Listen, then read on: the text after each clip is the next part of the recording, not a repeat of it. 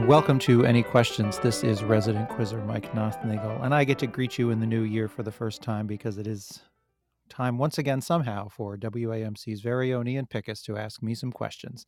Ian, how are you? Happy New Year. Happy New Year, Mike. I'm doing well. Hope everyone had a wonderful holiday stretch. But before we do this week's show, I'm still wondering about that challenge from last year. I said, start with the phrase discounted prices. Change one letter to an O, and you can rearrange the result to spell a 5-letter word and an 11-letter word that each name things that might be secret. What are they? One of them is codes. What's the other? That is right. If you change the U to an O, you can, as you said, spell codes, and you can also spell predictions. A lot of predictions this time of year. Seems to be that way. All right, I predict you have some questions, so shall we? Let's do it. Well, Mike, things are changing here in the Northeast. This week, New York Governor Kathy Hochul became the first female ever sworn in for a full term after winning November's election. Across the border, fellow Democrat Maura Healey also became the first woman sworn in as governor of Massachusetts. In addition to their trailblazing accomplishments in public office, Healey and Hochul share something else in common. Their 6-letter last names start with H. In honor of Healey and Hochul, I'm calling today's show H+5. Okay. Founded in Minnesota in 1891, what company's labels include Chi-Chi's, Planters, Dinty Moore, and perhaps its most iconic, Spam, which it first rolled out in 1937? That is Hormel. That's right, and as a bonus fact, Spam was celebrated last year with the return of Spamorama in Austin, Texas, which was a, quote, pandemonious party of potted pork that included Spam Olympics, a Spam Jam, and a Spam Cook-Off. I don't like any of what you just said. Among the 49 people who've served as U.S. Vice President, 3 fit tonight's category. You name one. Hamlin. Okay, that was not the one I was expecting, but we'll take it. He served under Lincoln. Trying to think of the other two. I'm not sure I'm going to get them. Well, one of them is quite easy, I would say. Oh, Harris. Yes, right? There we go. The current VP, Kamala. The current one. This person shares a name with an upstate New York college. Hobart? Yeah, good.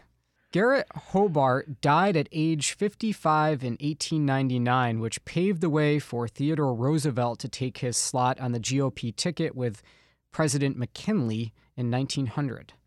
Born in 1685 in what is today central Germany, what composer of works like Water Music and The Messiah was buried in Westminster Abbey in 1759? This is also the answer to the question, name a German composer, and the answer is Handel. Well done.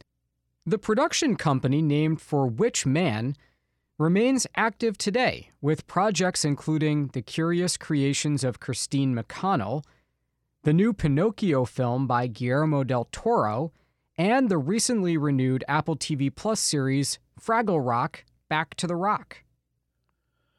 Thank you for that last one, so I could get Henson. Right, as in Jim Henson, and as a bonus fact, the Muppets are as busy as ever. They have a new comedy musical series called The Muppets Mayhem coming soon to Disney+.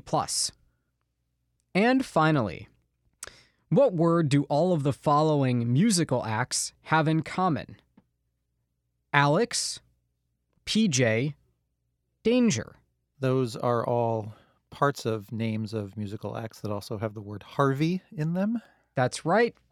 And Harvey Danger, of course, was known for the hit Flagpole Sitta. The band played its final show in 2009 with frontman Sean Nelson saying, quote, I think we up on stage will take 5 seconds to appreciate the fact that we never, ever have to play that song again. Yes.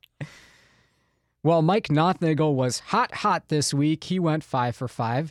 How about you? How'd you start the new year of shows?